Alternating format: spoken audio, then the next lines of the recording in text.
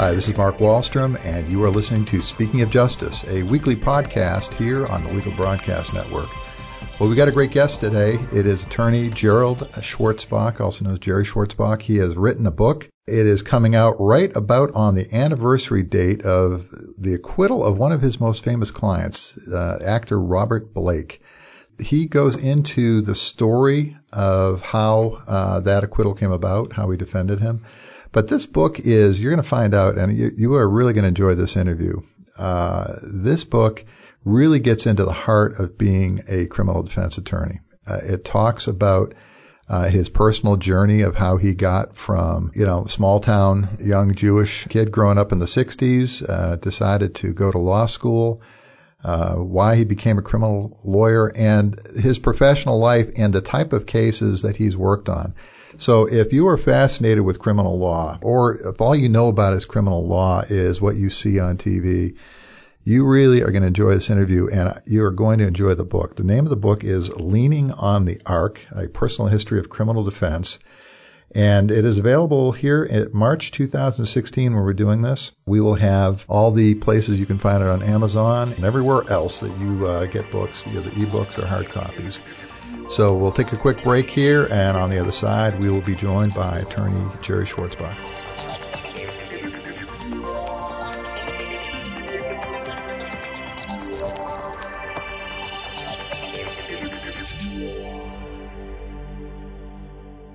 All right, well, we are now joined by a true legend of the trial bar, attorney Gerald Schwartzbach. Attorney Schwartzbach has just written a book, and as we talked about in our opening, we've got all the links to it. But we want to spend a little bit of time really just kind of talking about what he has learned as a defense attorney, why he went into it. Criminal defense is an area with a great deal of misunderstanding and mythology around it. We're just delighted to have him as a guest. Jerry, thanks for joining us. Oh, thank you very much for having me. Well, Jerry, I'll just jump right into this because, as I told people in the opening, I've read the book. I can't recommend it highly enough. I'm kind of a legal junkie anyways. And but what really struck me is, you've been practicing for a while. I mean, really during one of the more interesting eras of U.S. history, really from the 70s right up until now. And at one point in our culture, when we were younger men, I guess, the image of criminal defense attorneys as they're portrayed in TV and movies was heroic. You had Atticus Finch, people talked about Clarence Darrow in reverential tones. And then we've seen really over the years and the decades this shift where the criminal defense lawyer is, I think in the general public's eyes viewed in far less heroic terms. And, for someone who's devoted your professional life and your passion to defending people, many who are marginalized by society, or as you put in your book, are objectified. And that was a great term. I thought that was a great explanation of how you fight having your clients objectified, whether they're poor, minority, or celebrities. Could you just take a little time about what got you into the law? I know you go into it in the book, but, why criminal defense, and what drove you to sacrifice really, and lovingly sacrifice, your personal and professional life to taking care of people who were, fighting for their lives? Well, as I go into this a bit in the book, but I think part of it had to do with the fact of being Jewish and having relatives who had been concentration camp survivors. And I think if you are part of a minority who's just been discriminated against, you would have a natural tendency to identify with the people who are oppressed in society, who are discriminated against. That was part of it. Part of it was just the values my parents instilled in me.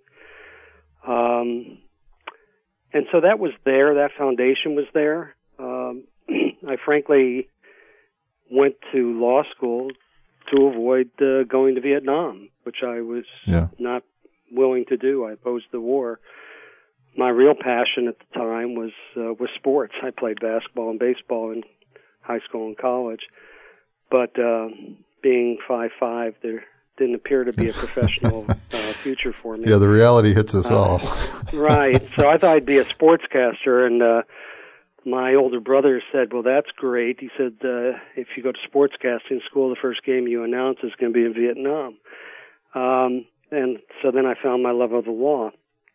So I did go to law school. I went to George Washington University in D.C., and which is a very good school. But I became very disillusioned very early on. In my first year, I just had the impression, whether accurate or not, that what was being emphasized, at least back then, and we're talking about over 45 years ago, mm-hmm. was the idea of getting good grades to get the good jobs to make a lot of money. And that just didn't appeal to me. And I was going to quit. Yeah. I stopped studying. I wasn't going to go back for my second year, but having stopped studying, I actually failed a course. And of all courses, it was constitutional law. I had been offered a high school basketball coaching and teaching job, and I was going to take it. But when I failed the course, being very competitive, I decided and being as mature then as I am now, I decided I was going to go back. I was going to do well and then quit. But when I went back in my second year, that's where the light bulb went on. That's what changed my life, because I became involved in some clinical programs, perhaps the first in the country, which had me, among other things, spending a great deal of time in public housing projects in D.C., representing poor people, mostly African American, in small claims court. Now, I came from a small town in northeastern Pennsylvania where there were very few people of color. And although I lived with some African American guys in college, and that was, of course, due to the fact that the discrimination at that time prevented Jews and people of color from getting into the overwhelming majority of fraternities. Oh, boy. Yeah. But that was a different experience than being in the public housing projects. Yeah. And when I was in the public housing projects and I got to meet these folks and see how both the economic and the legal system treated them so unfairly, and got to see people, my clients and their families, as really decent people. You couldn't, at least I couldn't, but empathize with their plight and want to fight for them. And all of a sudden, I realized that law could be a vehicle by which I could do something meaningful with my life. And I saw an undeniable relationship between poverty, discrimination, substance abuse, mental illness, etc., and the commission of crime. And I saw people in the housing projects who were accused of crime, and I knew they were decent people. They may have, in fact, committed crimes, but they were decent people. Yeah. And I wanted to be able to help them. And so that just set my life on a completely different course, and for which I'm forever grateful. Yeah, and it's interesting when you talk to people who get into certain areas of law. I mean, everybody's got a different story, but there's certain similarities where they all kind of have that road to Damascus moment where they realize they want to spend their life helping people who are horribly disenfranchised and at an enormous disadvantage when they are in the legal system or the justice system. And, it really is fascinating to hear that. I mean, it really sounds like you had the same experience. It was an amazing experience. It was obviously a life-transforming experience.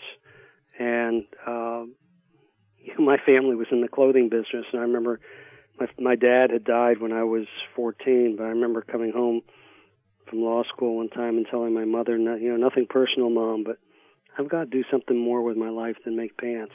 Yeah. And helping people is just enormously rewarding. Yeah. It's just enormously. I mean, criminal defense work isn't the only way to do it, obviously, and it's not the only way to do it as a lawyer, but it is a way to do it. Yeah. And one of the things we'll get into a little bit later in the interview, I want to kind of talk about, the contrast between then and now, because it's a lot of the same things that we still hear today. But first, I want to kind of talk about, you talk about working with people in the projects, and and anybody who reads the book or knows your career, become familiar with the fact that you've done a lot of work for very little money for people who could not have afforded someone with your talents. But at the same time, you've also represented, obviously most notably, Robert Blake. And one of the things that I found in reading the book, and the book is called Leaning on the Ark, and I want you to explain where you came up with that title in just a minute. But Robert Blake, we saw one of those big sort of celebrity entertainment press type cases where you have a tremendous amount of reporting that is sensationalized. And, I followed the trial, but until I read your book and read the particulars on it, you don't realize how incredibly inaccurate the reporting is, how it paints a narrative about, this is a guy who's just hired a sharp lawyer to get him off murder, and this is just another OJ, or this is just another celebrity who's murdered someone and their money's going to buy them freedom.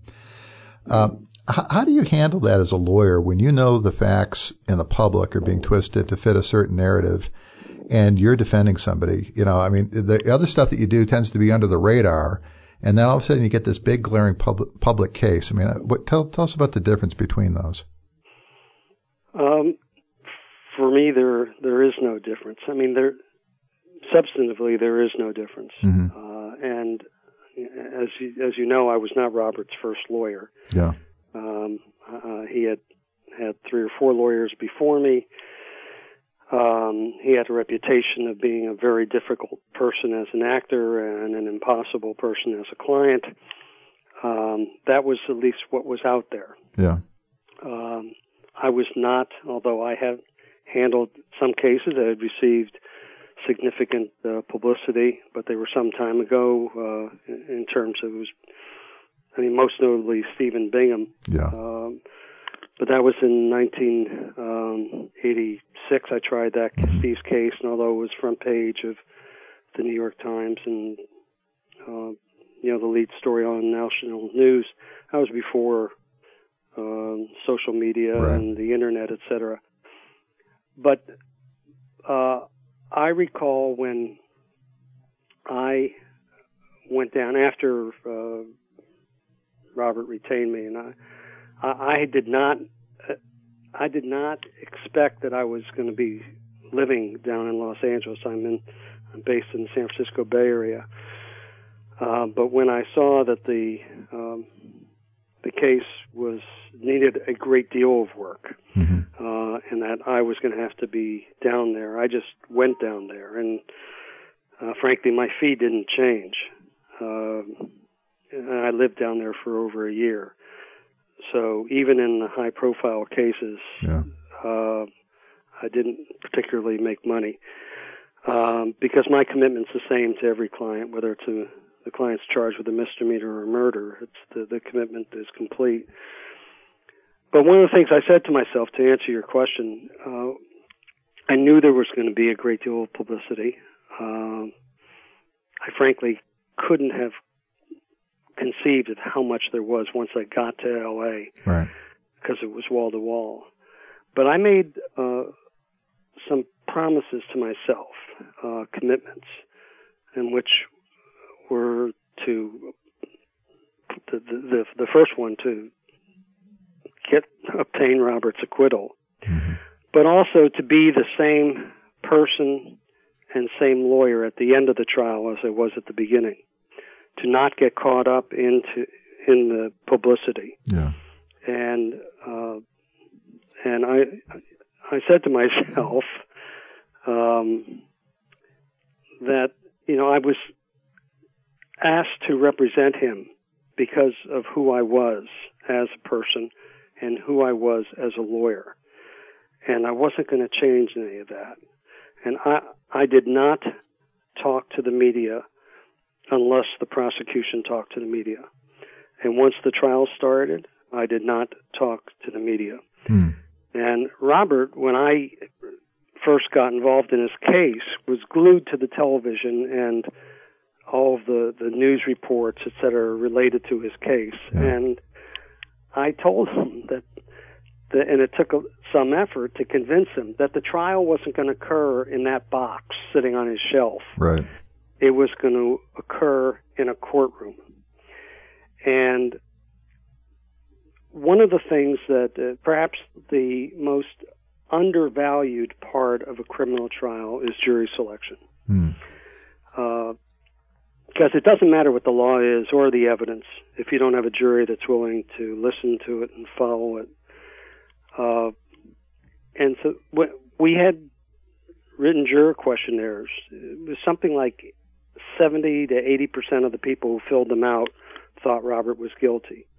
Wow. So the first part about dealing with that is to try to filter out the people who are prejudiced and to try to get people who are, I generally want as an intelligent a jury as I can get.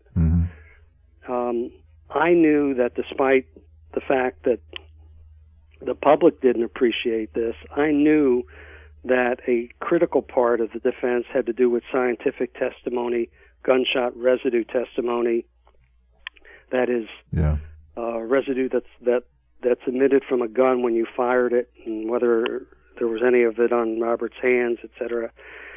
It's very detailed scientific testimony. I needed a jury that was going to be able to listen to that testimony. Right. And so to answer your question, how do you deal with all that media stuff? You try to get a jury that commits to and you believe is sincere in that commitment to try the case based solely on the evidence that's presented in the courtroom and not based upon anything outside of the courtroom, and then to follow the law. And we were successful in getting that kind of a jury.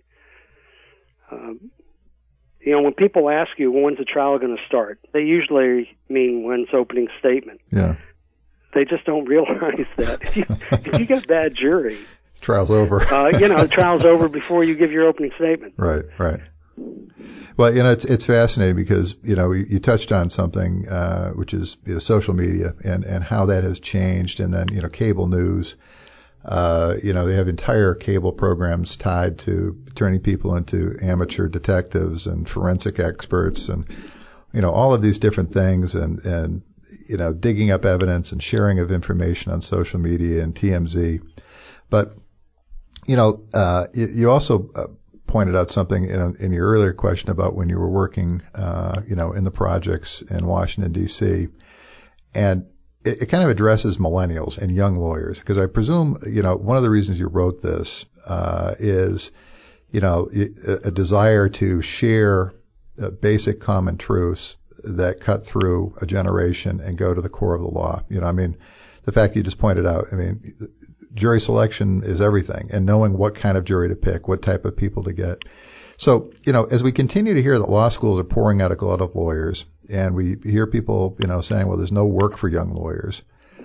But then we also know that the substantial majority of criminal defendants are really unable to obtain competent counsel and afford a competent legal defense. So we have a disconnect between supply and demand, and we have all these young people who are so in debt that they have to just, like you were saying, you have to, they make that cynical decision or even, a self-interested decision because they've got so much debt that they have to take on a career that's profitable as opposed to one that maybe is more fulfilling. With the millennial generation and young lawyers, how do you get them involved in criminal defense work? What type of opportunities are there out there to kind of light that fire for them? What would you suggest? Well, in my view, if your priority is money, then you shouldn't go into criminal defense work. Yeah. Because you're likely not going to make nearly as much money as you could, practicing other areas of law. Hmm. And you're probably not going to be a very good lawyer unless you go through some transformation, the kind that I went through in law school. I think the answer, at least from my perspective, the answer to your question has a broader scope to it, because I think the answer to that, the question you asked, and I'll do the best I can to try to answer it, also has to do with the perception, the change in the perception of criminal defense lawyers. Okay. It also has to do with the fact that our prisons are overflowing. Mm-hmm. We make more and more conduct illegal. We make sentences longer and longer. And we do relatively little to intelligently attempt to reduce the crime rate. Yeah.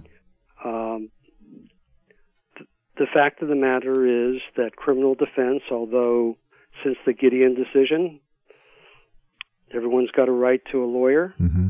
If they can't afford one, one will be appointed for them. But lawyers are no different than whether they're plumbers or doctors or anybody else. There are good ones and there are bad ones. Same is true with judges. Yeah. I've been in front of many superb judges, but I've also been in front of a lot of very bad judges. Mm-hmm. I've told people putting a black robe on a jackass doesn't get you a judge. It gets you a well-dressed jackass. Yeah. And some people think that if you have a public defender, you don't have a lawyer. And if you pay money to a lawyer, then you have a good lawyer. Yeah. But there are many public defenders who are superb lawyers, and there are many bad lawyers in private practice. And giving a bad lawyer your money doesn't make him or she a good lawyer. It's just a bad lawyer with your money. Yeah. But as a society, we simply don't value criminal defense work. Hmm. I was disappointed yesterday, even when President Obama was nominating Judge. I know. Yeah, I've drawn a blank too.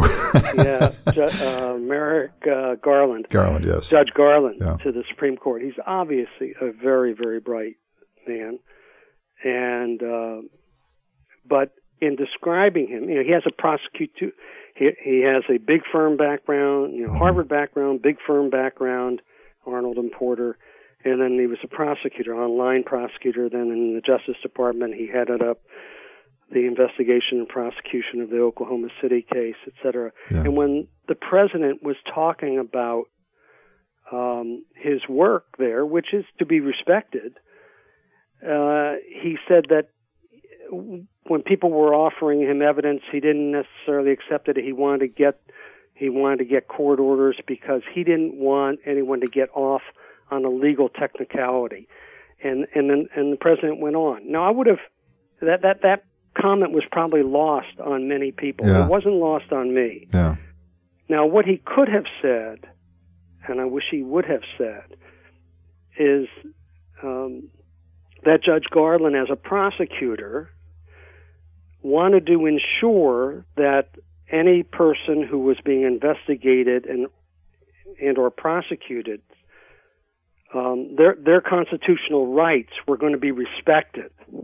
Yeah. And as a consequence of that, should they be convicted, the convictions would be protected from reversal on appeal.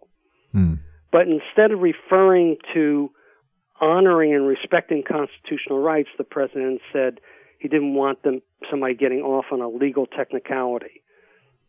Well, the president knows better. Yeah. I mean, he knows better. And those aren't legal technicalities. But if you talk like that, right, then you're feeding into this bias. Mm-hmm. You're feeding into this belief that constitutional rights really don't mean anything in the criminal justice context. Right. And you feed into the perception of criminal defense lawyers as people who are simply trying to get people off. Right. As opposed to people who, for example, in my view, every time I fight for the constitutional rights of my clients, I'm fighting for your constitutional rights. Yep. I'm fighting for everyone's constitutional rights. And I know it's not popular, but if the prosecution can get away with convicting someone without proving guilt beyond a reasonable doubt, and the person actually committed the crime, there's nothing to prevent them from convicting someone who's factually innocent. And indeed, over 1,700 people have been wrongly convicted in this country, have been exonerated. I'm sure there are far more who have been wrongly convicted. 156 of them off of death row. Yeah. That's what happens when you don't respect what the president referred to as technicalities. They are constitutional rights that are important for all of us. Rush Limbaugh didn't know about the Fourth Amendment, or probably didn't value it until he got busted. Right, exactly. And then all of a sudden it had meaning to him. Criminal defense lawyers fight for everybody. Yeah.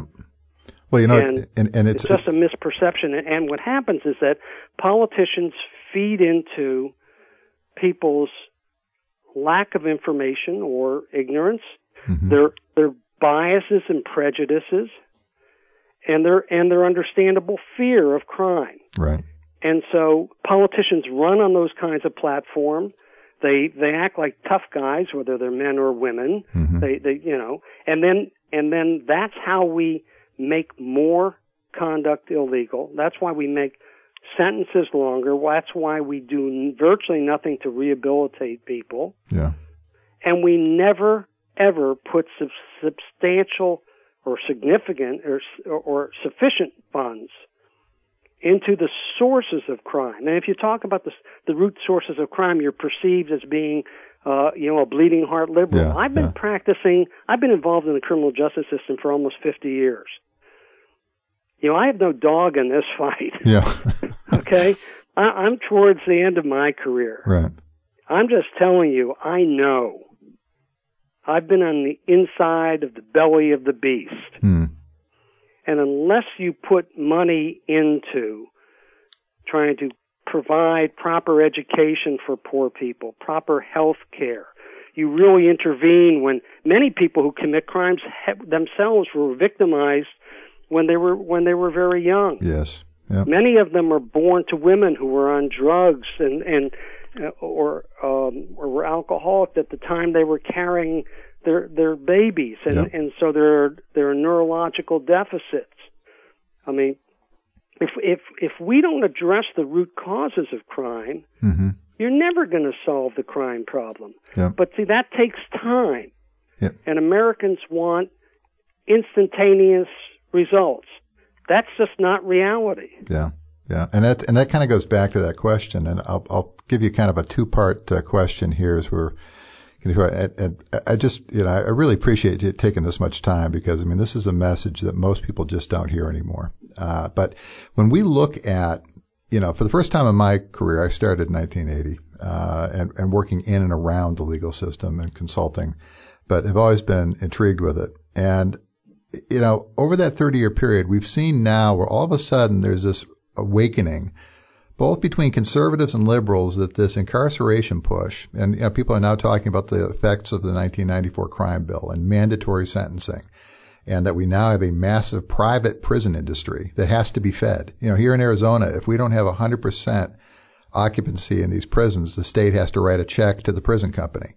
So, you tell me what that does for prosecutors. They're incentivized to make sure that they're putting people in these warehouses that are, staffed by minimum wage guards.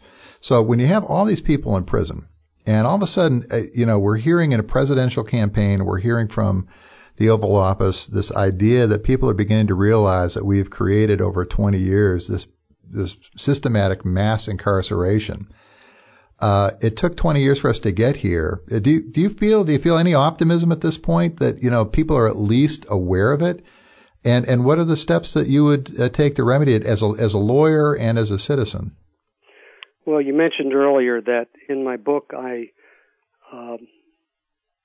I essentially say that my major criticism of the criminal justice system is its tendency to objectify human beings. Right. And what I mean by that is it's much easier to throw out a piece of garbage than it is to incarcerate or execute a human being. Yeah.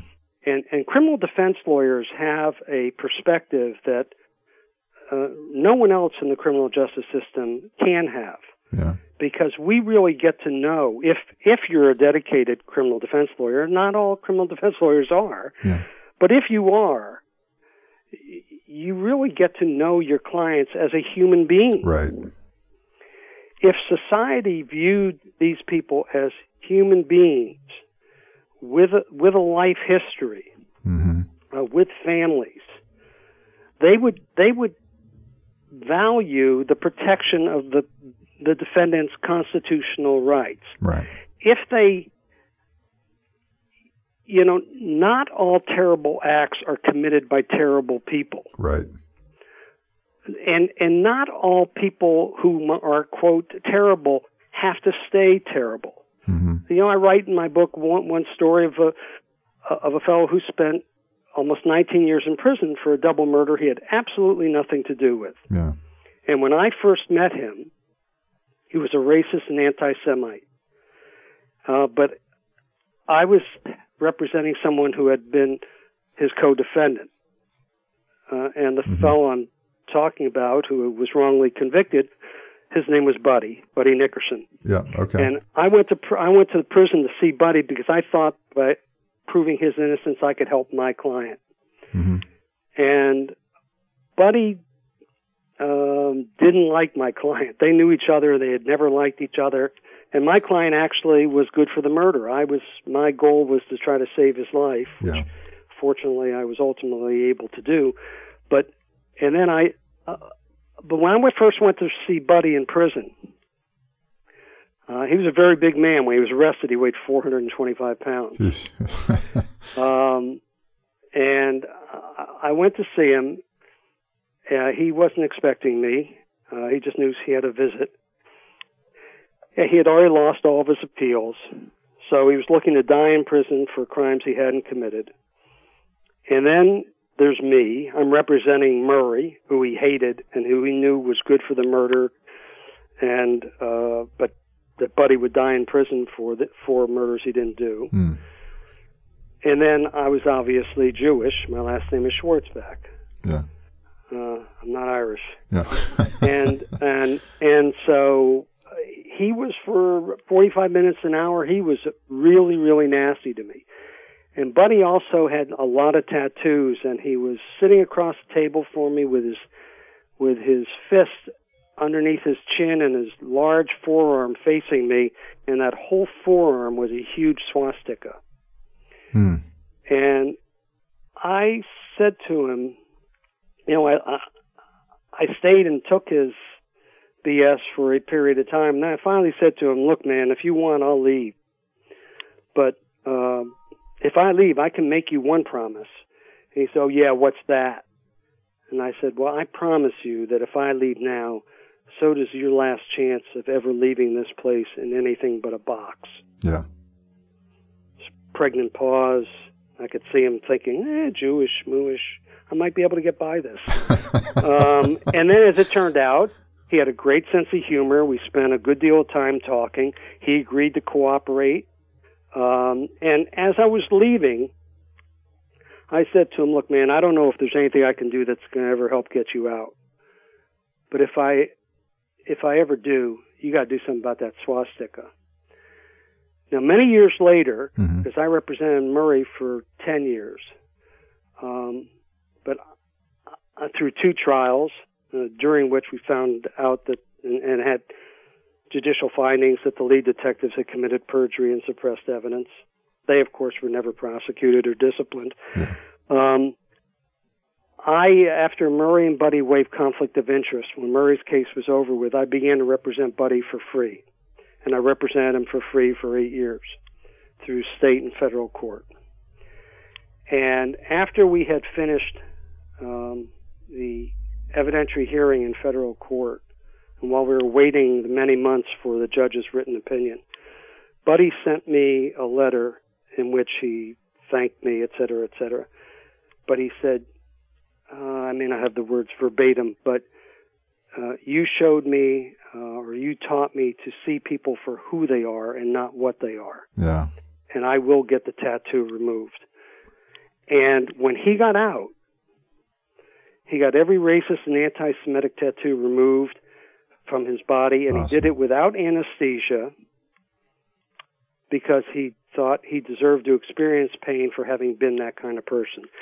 So going back to what I said before is, Buddy was no sweetheart. Yeah. In fact, I had said to him after he got out, it's a good thing you weren't charged of being an asshole because you had died in prison. But he was a different person when he got out. Yeah.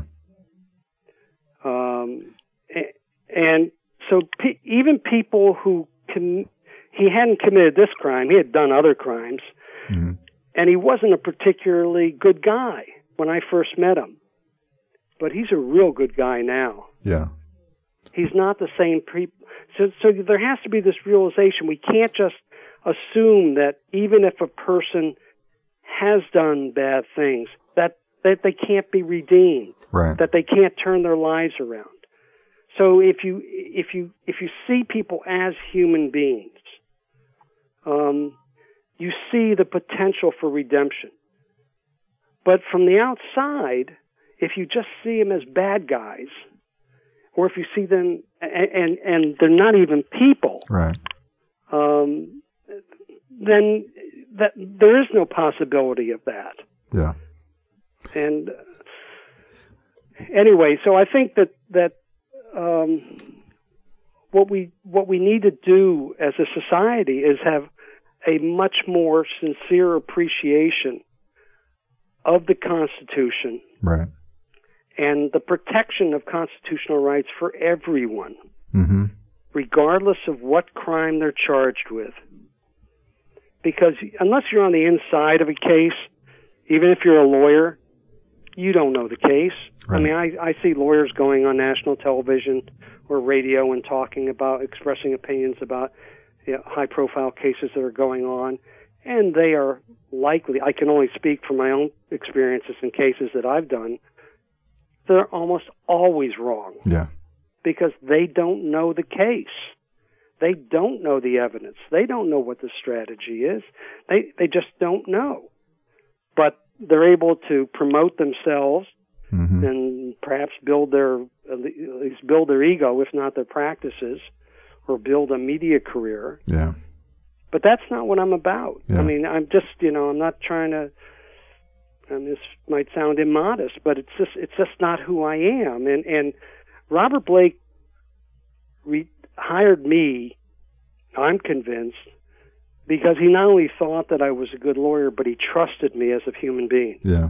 And I recently did an interview for a television program that's going to, I guess, air in June. And I was told by one of the producers that they had interviewed one or more jurors from the Blake trial. And they said they trusted me. Hmm. I'm not really any different in trial than I am in my personal life. I mean, my personal life. Yeah. And, my wife recently said, "Oh, you're a dope." I said, "Don't tell anybody." In one sense, I'm very different as a lawyer than I am in my personal life because I become focused like a laser. Yeah. Right. I paid enormous attention to detail as a lawyer. But as a person, I don't communicate. I don't try to be something I'm not. Yeah. And juries can see that. I mean, they really do. I mean, particularly if they're in that room with you and they're seeing it. As I've always told people, I said, the stress that you put on, or the emphasis, I should say, on the importance of knowing the Constitution, is because it really is it's not technicalities that people are using. It's the document that is the foundation of our freedom that we are using to defend people. And those aren't technicalities. That's the basis for our nation. and for the personal freedom that we enjoy. When you look at these things, you realize people. I always tell people that everybody thinks, they have an opinion about lawyers until it's their time in court. And then they want the best lawyer, they want the best advocate, they want a real person that's representing them and is going to fight for them before they're deprived of money or their life or their freedom. And, being able to convey that, and it's one of the things I think it's great about the book. And, I appreciate you being so generous with your time today. I really do, because this is a message that people need to hear, which is, and that was the thing I really latched on with the book, Jerry, is that this sense that people are objectified by the system. That's a kid from the ghetto. This guy is just a supremacist. This person, is an addict. This is a white collar criminal. This is a celebrity who's getting away with murder. But when you're able to, in your way, by being so authentic, get in front of a jury of our peers, which is, I always tell people, I said, it's the last line of defense against tyranny, are the 12 people in those boxes, sitting there listening to the truth with an advocate, fighting for their life. That's, to me, people talk about democracy, that's the purest form of freedom we have. And it really is. Well, the presumption of innocence is a fiction, unless you have lawyers or judges who are going to turn that into a reality in a courtroom. Yeah. Because the fact of the matter is, whenever it's human nature, when you hear about some crime being committed, people's first reaction isn't, oh, that poor person who's being unfairly prosecuted. Yeah. Folks just presume people guilty. That's just a reality. Yeah. Another reality is that many, many prospective jurors lie in the courtroom. Mm-hmm. And oftentimes judges bear responsibility for that, because the courtroom is a very intimidated place. Right. People are reluctant to acknowledge prejudices or biases in a public forum. That they want the judge to think well of them. And it's important and it's really the judge that controls that atmosphere. Yeah. It's important for judges, and if judges don't do it, then the lawyers need to do it. And that is to tell people there are no right or wrong answers. Right. Whatever is the truth for you is the right answer. We all have biases. It may be that somebody could be very fair in one kind of trial, but not fair in another kind of trial. Yeah. But we need to know that. And so jury selection is indeed really, really critical in that process. Well, Jerry, we've chewed up a good portion of your morning, and I'll tell you, I could go on for hours with this, but I'm going to let you go here in a minute. But I really want to first thank you. I want to encourage our listeners to go out and find the book. We will have links to it, links to Jerry's law firm. I mean, we will make it impossible for you to not find this book. If you listen to this. So that's our first objective. But also, I want to kind of close with what's on the back page of the book. And I think it's a great epilogue. Robert Blake said it after his acquittal. Just quoting him, he said, speaking of you, he said, he will never be rich and he will never be famous. But by God, he can save lives, and that will keep him warm on any cold night in his life. That's a great epilogue, isn't it? Yeah, it is. It was a wonderful thing for Robert to say. And just before he finished, you had earlier asked about the title of the book. Oh, yeah. In Martin Luther King's I Have a Dream speech, he said, the arc of the moral universe is long, but it bends towards justice.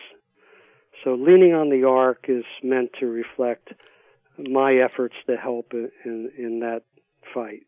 Awesome. And the reason for the book is simply to try to educate people about the criminal justice system, the reality of being a criminal defense lawyer, the value of doing criminal defense work, and how we really protect everyone when we do our jobs within the system, and also to let folks have a window into what it's like personally, the sacrifices you have to make to be a dedicated criminal defense lawyer, and the price your family pays for it as well. It's not for the faint heart, but it's for people who are really committed to doing justice or trying to achieve justice, and who want to do something extremely meaningful with their life. Jerry, again, thank you for your time.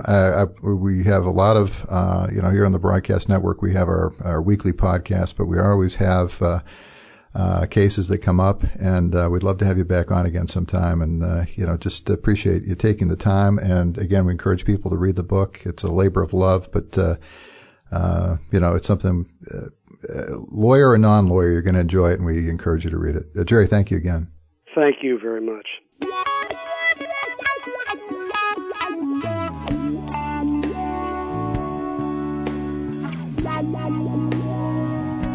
All right, certainly a little bit longer interview than we usually do, but I was not going to cut short our time when somebody of the stature and experience of Jerry Schwartzbach, gives us that sort of insight and passion and understanding into the criminal defense community, why he became a criminal defense attorney, the issues going on in the justice system.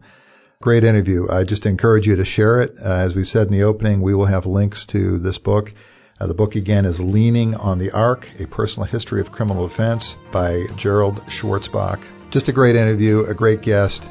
We've got more great guests coming up this month, and we encourage you to suggest guests. These are timeless interviews that we will keep up, make available to people, and we hope you enjoyed it. This is Mark Wallstrom. We will talk to you again next week here on Speaking of Justice. Thanks. Have a great week.